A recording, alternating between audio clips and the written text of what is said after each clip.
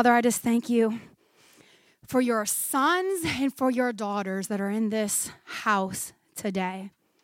I thank you that you created each one of us in your image and that you have a plan and a purpose for our life. And that plan and that purpose looks different, but it's all amounts to bringing you glory. And so, God, I pray right now in the name of Jesus that you would give us ears to hear what your Spirit is speaking. God, as I teach the word that you gave me, Lord, let it not be my words, but let it be your word that pierces our heart and that changes us and that makes us more like you. God, I pray that you would put a fire in our hearts, that we would burn and that you would consume us, Lord God, that you wouldn't just be something that we add to our agenda maybe once or twice, or if we're really committed 4 times a week or a month, Lord Jesus, but God, that you would be something that every day as we wake up, Lord, we would praise you. Every night as we go to bed, that we would give you thanks, Lord, that you truly would be number one in our lives. Lord, we love you and we thank you and we look forward to what you're going to do, because the good work you began in us, you will bring to completion in the day of Christ Jesus. In Jesus' name, amen. Amen, amen, amen. So we've been on Mission Possible. I'm not going to try to do the cool little sound effects because I can't. But some of you guys remember the old school shows with Mission Impossible, or maybe the newer school ones with Tom Cruise. And so we kind of did a word play.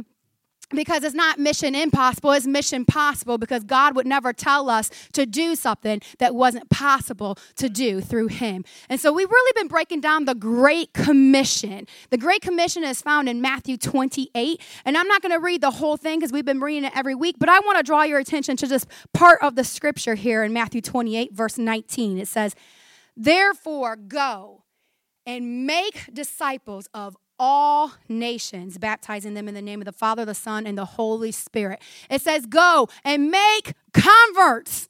No. It says, go and make believers.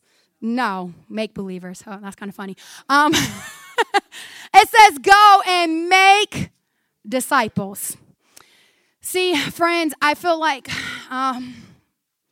that the mission of God has not been fulfilled because we stop short of only making converts or only making people into believers of Christ and not fully making them into disciples. And so today I want to ask you a question.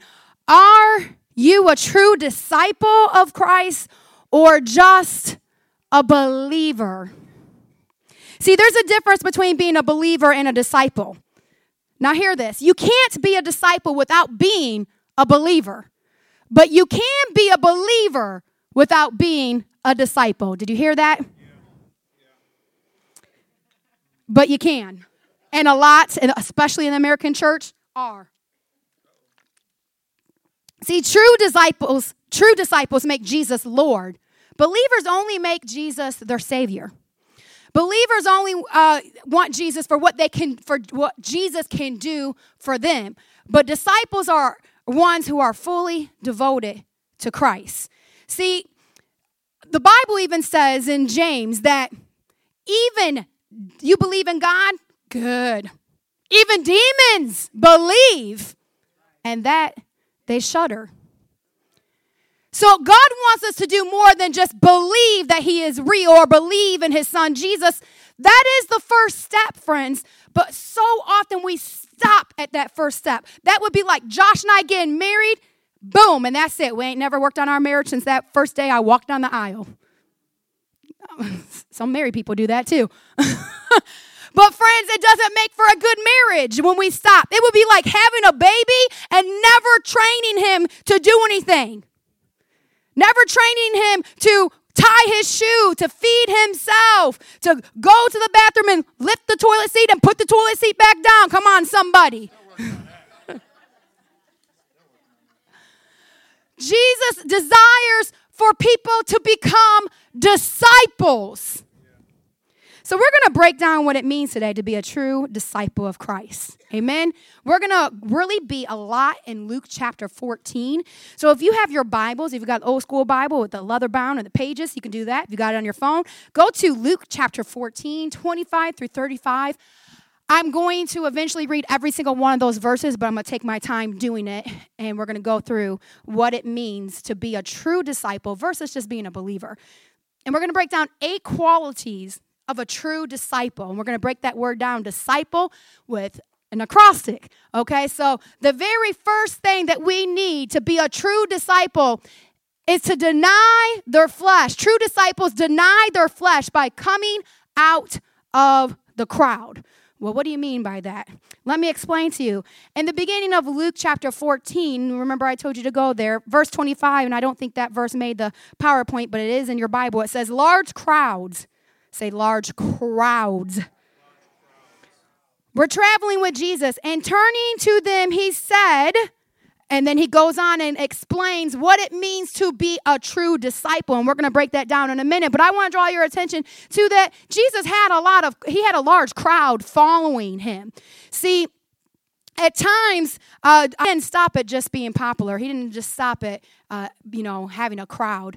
He wanted to explain very clearly what it meant to be a disciple. See, many people want to stay in the crowd and only use God for his benefits. God gives us benefits. And a lot of times when we have that crowd mentality, that's where we want to stay. They don't want to do the hard work, which we're going to read in the rest of Luke 14 when Jesus tells us what it takes to be a disciple. It's serious stuff, friends.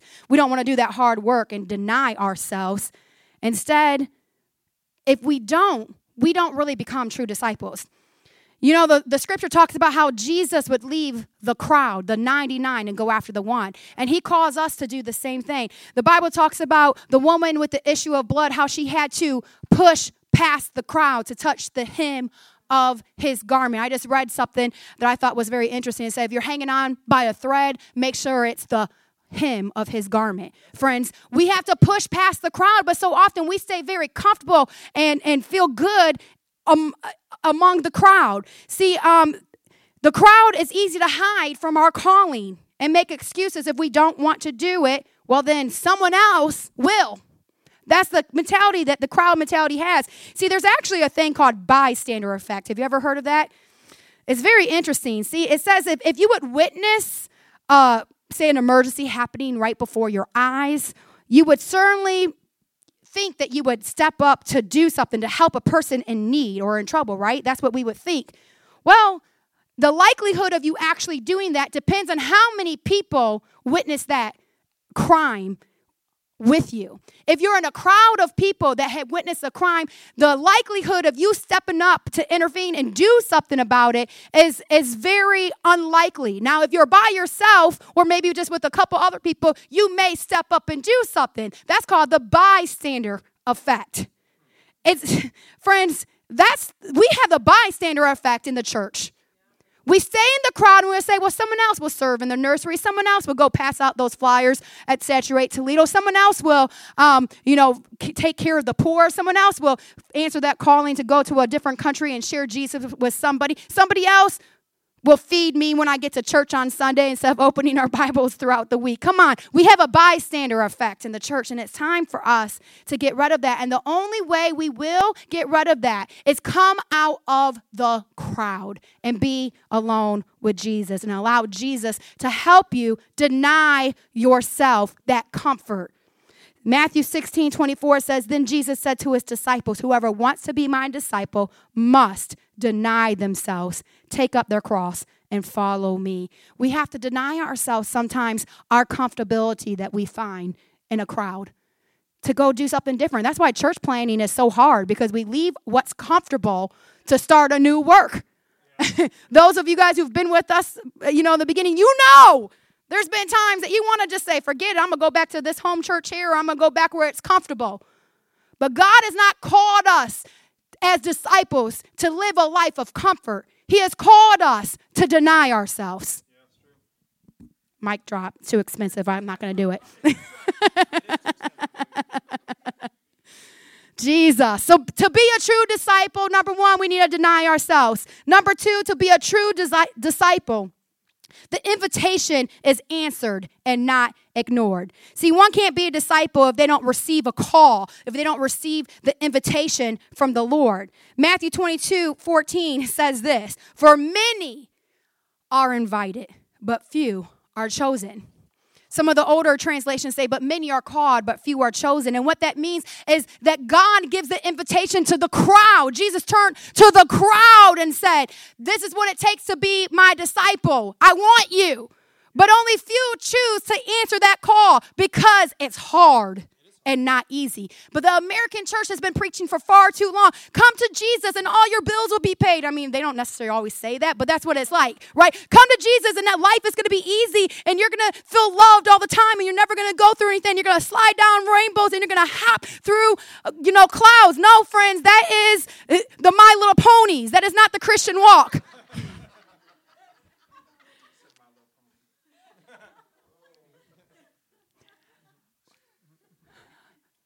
The call goes out to many, but few answer. The invitation is for everyone. Jesus wishes that none would perish, but few are willing to answer. And friends, I want our church to be full of disciples, not just believers, disciples who come out of the crowd and answer the invitation instead of ignore the invitation. Friends, I don't know about you, but I don't want to miss out on the call or invitation Jesus gives me. Do you? But let's be real for a minute. How many of us sometimes ignore that voice that tells us, girl, walk away. You know you're about to get angry right now and tell someone about themselves. I ignored that voice this week. Lord, help me. Come on. It wasn't even with you. Help your children. They're the ones now. It went from my mom being the one to make me most angry to my husband to now one of my children. But bless them, I love them all. It's those who I love the most. I get angry with the most, But we got to stop ignoring when the Holy Spirit tells us to stop. And you know what? We got to stop ignoring when the Holy Spirit tells us to go. How many times do we miss and ignore the voice when the Holy Spirit tells us to talk to a stranger about Jesus? Oh, I don't want to be weird. I'm going to be one of those weird, pushy Christians. Like, sometimes you're just supposed to, do it. Like, you're at a restaurant and you see your waitress is going through something or having a bad day, and instead of like, you ain't getting no tip from me, shoot. Psh. How about actually say, hey, can I pray for you? And then leave her a good tip, right? Or that person at Walmart who is going extra slow. Like they're just trying to make the clock go. Come on. Am I the only person who gets that person? Because it happens to me all the time, right? And instead of like catching an attitude with them, why don't you ask them right there, hey, how's your day? Can I pray for you? It only takes 5 seconds. Josh just did this this week, and God showed up. Friends, we can't ignore the invitation of God because, see, this is the thing. Jesus said he never did anything that he didn't see his Father doing, and God is still at work today, but we are not paying attention to what he's doing and asking him, can we join you? Because he's still inviting us to join him at his work. But too often, we're so caught up in our own life that we ignore the invitation. Friends, we need to be careful when we ignore the voice of God because we might just miss our invitation to follow him. So true disciples, they deny themselves, they answer the invitation, and they live a sacrifice lifestyle. Or sacrifice is a way of life, friends. You remember Romans 12, it says that we are to be living sacrifices. That the way that we live should be holy and pleasing unto the Lord. Luke 14, remember I said we're going to be in Luke 14 a lot. Verse 27 says, and whoever does not carry their cross and follow me cannot be my disciple. Today, see, we wear crosses as necklaces or tattoos. We wear them as jewelry or artwork, and we don't really understand what the cross really meant to the first century church. See, they understood what the cross meant. It was the worst, absolutely worst form of torture and execution that was usually only reserved for traitors, for traitors of state, the worst kind of criminals. It was like an excruciating way to die. And so when Jesus told his disciples that, hey, if you don't carry your cross and follow me, you're not worthy to be my disciple. They understood that he was saying sacrifice is going to be a lifestyle. Because they saw what crucifixions look like, that they understood that the cross was not just a pretty thing to wear around your neck or to get tatted on your arm. They understood that the cross meant pain and it meant suffering. But friends, we like pleasure over pain.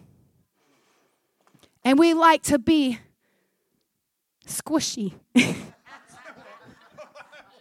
It's been my word today, squishable. Josh said it's not a word, but I think it should be if it's not. We like to be comfy. And it's human nature, and that's okay. But remember, we have to deny ourselves.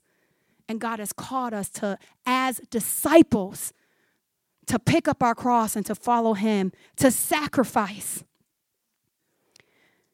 When Jesus said the disciples would be people of the cross, he was explaining the hard truth that following him comes at the greatest cost and with the most severe sacrifice. Being a disciple isn't for the faint of hearted. The 12 disciples left their source of income to follow Jesus. That's hardcore, that's sacrifice. When God was calling me into to be a disciple, I had a choice to continue on with this scholarship that I had at the college I was going to, or to leave that and go to a place I never heard of before, too much to be a disciple and to get training. It was a hard decision. My parents thought I was crazy. High school teachers thought I was insane, but I had to follow what I knew God was calling me to do, and I had to make that sacrifice. And it's been a sacrifice. It's been a sacrifice, but it's been worth it. Friends, what happens is we are afraid when God comes calling that he is going to ask too much, and we don't want to make that sacrifice. We don't want him to touch our 401k. We don't want him to touch our career. We don't want him to touch our income. We don't want him to touch our nice, comfortable living in our nice, comfortable, cozy houses. We don't want him to touch our children to the point that they leave and go be a missionary in a different country. Friends, we want Jesus to touch us where it benefits us, but when he calls us to make a sacrifice, that's when we want to stop back. But see, God didn't do that for any of his true people. Even back in the Old Testament, he asked Abraham, sacrifice your one child. God showed up and he didn't have to give up Isaac on the altar, but he asked him to. Friends, we have to be careful because God sometimes calls us to sacrifice that one thing that means the most to us, and we need to be careful. Because true disciples will make that sacrifice, but believers will stay in the crowd and be comfortable. Are we really willing to sacrifice even our agendas, not just our sin, but our agendas, our dreams, and our talents to obey the will of God on our life? See, true disciples, friends, they deny themselves. They answer their invitation. Sacrifice is a lifestyle, and they count the cost. Luke 14, here we are again, 28 and 33. Suppose one of you wants to build a tower. Won't you first sit down and estimate the cost to see if you have enough money to complete it? For if you lay the foundation and not able to finish it, everyone will see it and ridicule you, saying, this person began to build and wasn't able to finish. Or suppose a king is about to go to war against another king. Won't he first sit down and consider whether he is able to win with 10,000 men to oppose the one coming against him, or 20,000? If he's not able, will he send a delegation while the others is still a long way off and will ask for terms of peace? In the same way, those of you who do not give up everything, say everything, you have cannot be my disciples. Whew. I picked a passage on our grand opening that, well, we really don't preach that often. Because, friends, the crowd mentality, it's not about just getting people in the church. It's about getting people discipled so they can get more people discipled so people could get into the kingdom of heaven, friends. But in order to do that, we've got to count the cost. And sometimes you won't look awesome. Sometimes you'll look crazy to people. Sometimes you'll look ridiculous. Sometimes you'll look foolish. But the Bible says he takes the foolish things of this world to confound the wise. So we got to stop caring so much about what we look like to people. And we need to start counting the cost and caring what God is really asking us to do. Because sometimes it's hard work. Believers have too many unfinished towers because they never counted the cost. The prosperity gospel has deceived too many in the church. We are too afraid to let God in all the way and become disciples because we want to live a life of ease. So we stay in the crowd instead of coming out, carrying our cross, and counting the cost. True disciples, friends, they're committed. They don't quit when they experience pain. So often we see things unfinished in the kingdom of God, unfinished in our marriages because we don't want to do the hard work, unfinished training up our children because they're 18 and they can be out on their own now, unfinished because we're tired, unfinished because it's hard, unfinished because we get weary. But the Bible says do not grow weary in doing good, that in a due season you will reap the harvest. But friends, we got to count the cost and realize it's going to take your entire life for God to continue to work on you. Guess what? It's been 21 years I've been serving the Lord with everything, and I have not arrived yet. As a matter of fact, the more I serve him, the more I realize, man, God, I still deal with this. I still got to get you in here in this part right here that I thought I dealt with 10 years ago. No, baby girl, right over there. You kind of tuck that over in a little corner in your heart. You need to pull that back out. Come on. We got to count the cost. We got to realize it's going to be a lifetime serving him, dying to ourselves, doing the hard thing, being committed when we want to just be lazy and let someone else do it. Come on, somebody. This salvation is free, but discipleship costs everything we have. That's Billy Graham right there.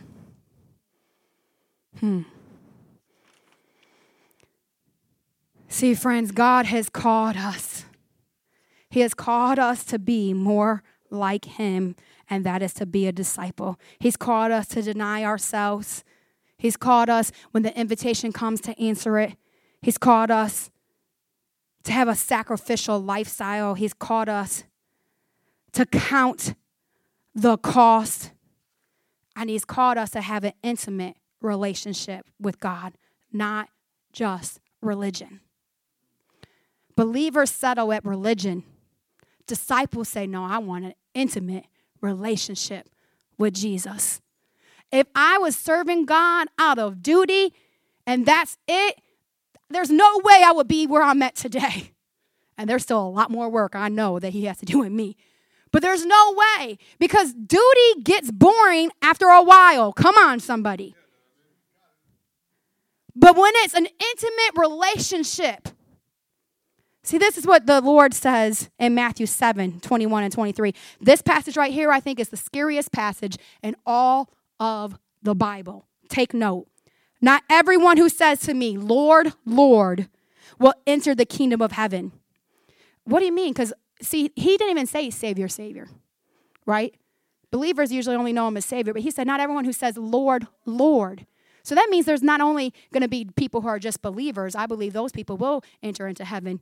Just like the thief that was at the cross next to Jesus, who barely even knew him, said, hey, I believe. And Jesus said, today you'll see me in paradise.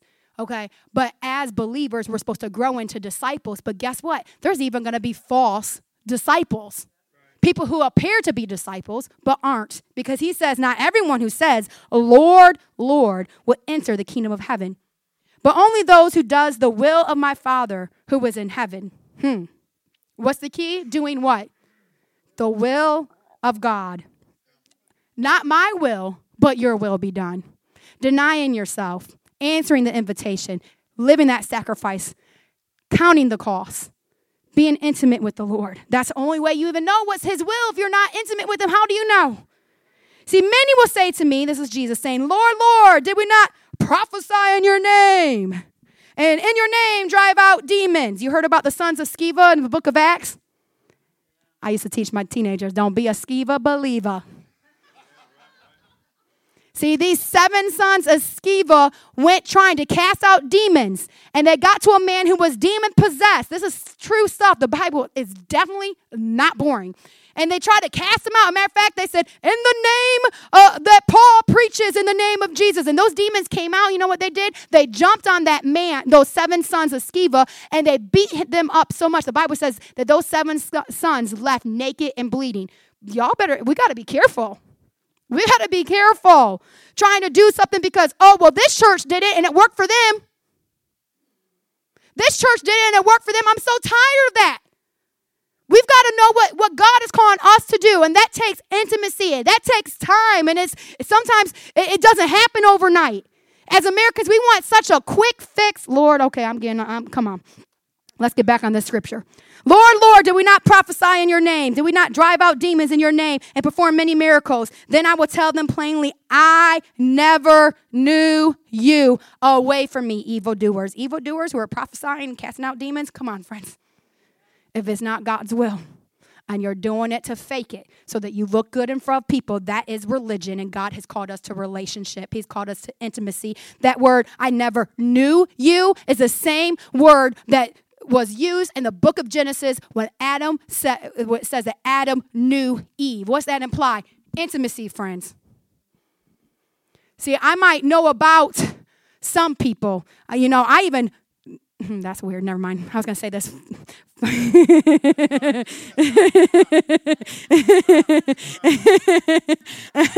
Okay, well, we'll switch it up. Some of you guys, nope, that's weird too.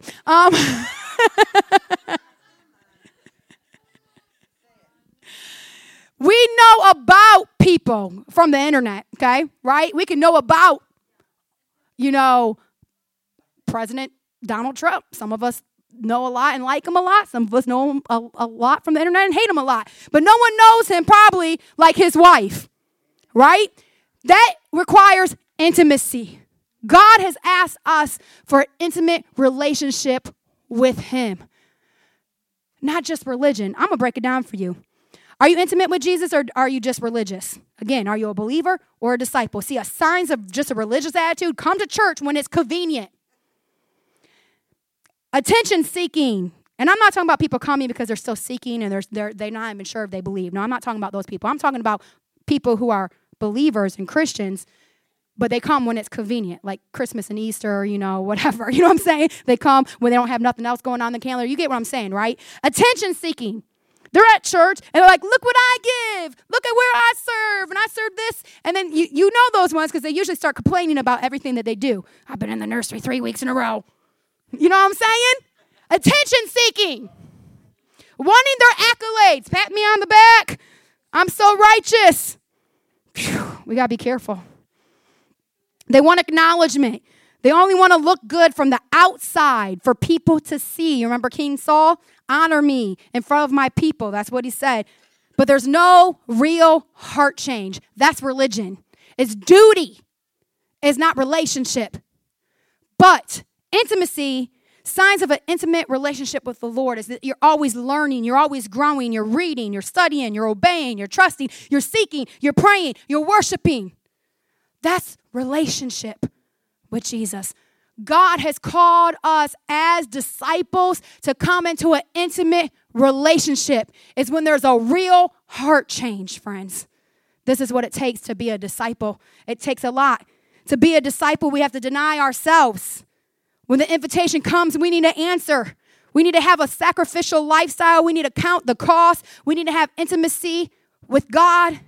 And we need to prioritize Jesus above everything and everyone. Back here in Luke 14, when Jesus is just telling the crowd all about it, he says this. Friends, a very hard scripture to understand. If anyone comes after me and does not hate father and mother, wife and children, brothers and sisters, yes, even their own life, such a person cannot be my disciple. Friends of you, for those of you who don't know, Jesus is seriously hardcore. He does not want wishy-washy believers to only stay there. He wants us to make him our everything. But friends, when Jesus talks about this, don't get it twisted. He's not saying we're supposed to actually hate our family. He's saying our love for God, it should look like our love for the people that we naturally love the most, because it's natural to love our children more. Like, I love your children. I love people and I love your children, but I love my children more than your children. It's just natural. It would be weird if I didn't, right? Yeah. I think you guys have some great husbands in here. But I love my husband more than your husband. That sounds weird, but you know what I mean. Well, I ain't coming back to that church.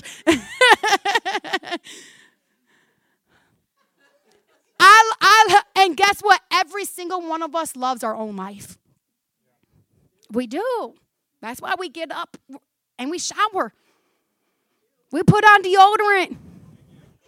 I put on my contact and lost it and looked for it for 30 minutes, but you can see me in my glasses. I put on makeup. I try to get myself right. I try to watch what I eat because I love my body and I want to honor God with it. All of us should. But the way we love ourselves and our family should look like hate in comparison to how much we love God, friends. He's got to be priority number one, not after I do this, after I do that, and after I do this. Well, let me tell you if he's not priority number one. If you're going through something and you have to go to somebody else every time, I'm not saying sometimes. Sometimes God leads us to go to other people. But I mean every time you're going through something, you got to call your mom and you're a 40-year-old woman. Every time you go through something, that only happened once this week. Every time you go through something... Nope, not anymore.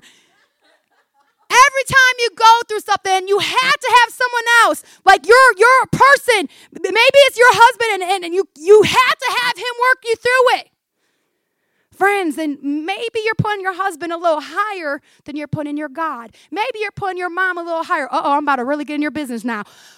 If your kids are priority over your relationship with God, and you miss a whole month of church because I gotta get my boy to the little league game, knowing he's not gonna be in the NFL.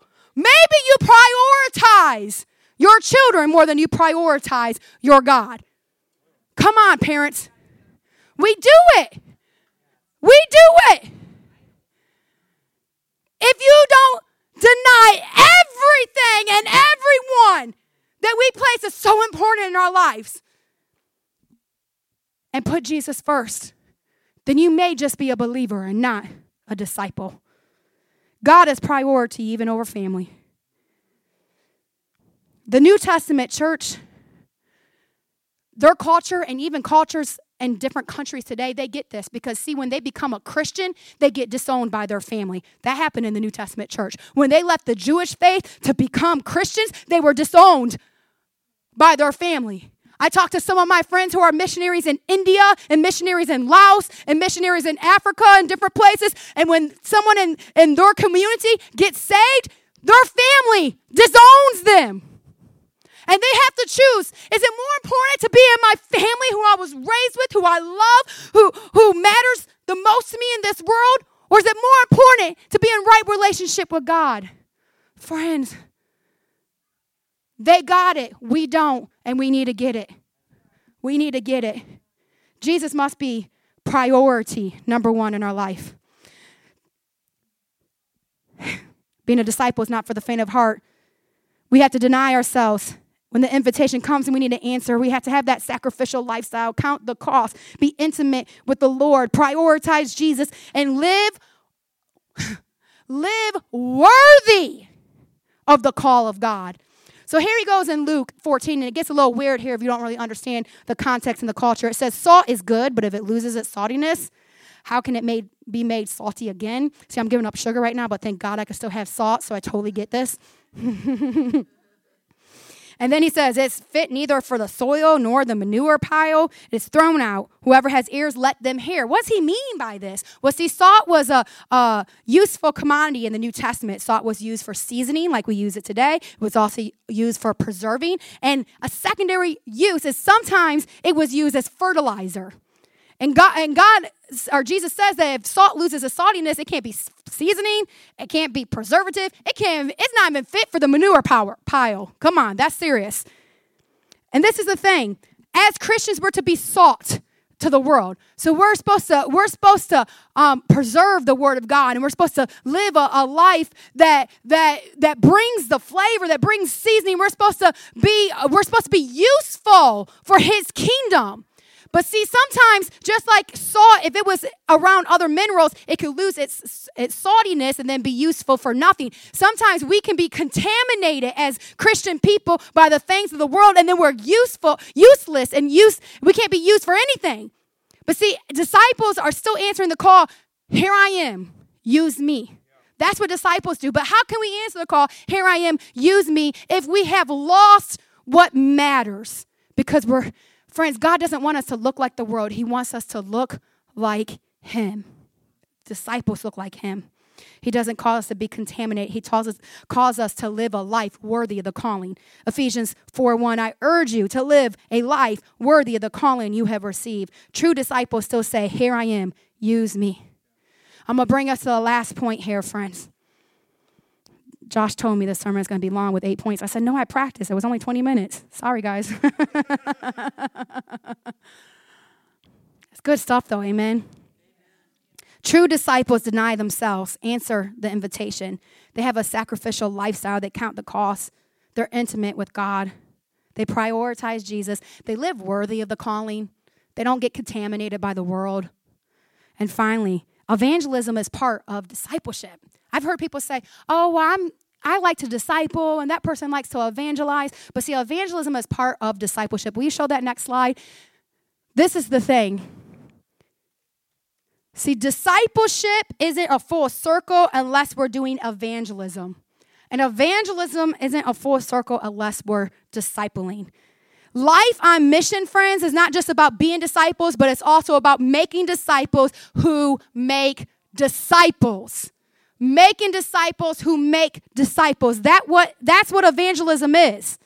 Jesus gave us clear directions and directive not to make believers, not to make converts, not to make creative, impressive organizations, not to build beautiful cathedrals and beautiful buildings, but to make disciples in every nation of the world. How well are you accomplishing the mission? Are you building disciples? Are you one yourself? Evangelism doesn't just mean going door to door with Saturate Toledo. Evangelism is looking for opportunities to share Jesus with people who don't know him. Evangelism is once people come to know Jesus, showing them by your lifestyle how to be a disciple. That's true evangelism. See, the disciples got it. This is what Philip did, and we read this a few weeks ago, but I want to end with this. John 1:45, Philip found Nathanael and told him, we have found the one Moses wrote about in the law, and about the one the prophets also wrote, Jesus of Nazareth, the son of Joseph. See, Nathanael became a disciple. Notice he wasn't one of the 12 disciples if you go back and read the list. But yet he got to know Jesus because Philip understood evangelism goes with discipleship, just like discipleship goes with evangelism. This is the thing. Discipleship is living every day to the glory of God in front of other people and inviting them to join you in the journey. Would you stand to your feet, please? God is good, and he wants us to raise up disciples. Let's just close our eyes before him. I know that's a lot to take in. If anyone wants those notes, there's probably misspellings in them, but you can have them if you don't criticize too much. Jesus.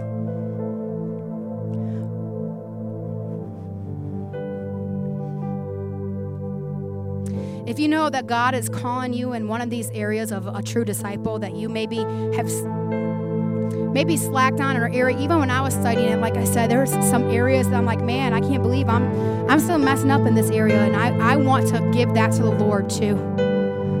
If there is an area that we talked about today that you need to deny yourself in a greater way, would you just raise your hand before the Lord? If you're saying today, I want to be a true disciple, would you just raise your hand before the Lord? Thank you, thank you, thank you, thank you, thank you.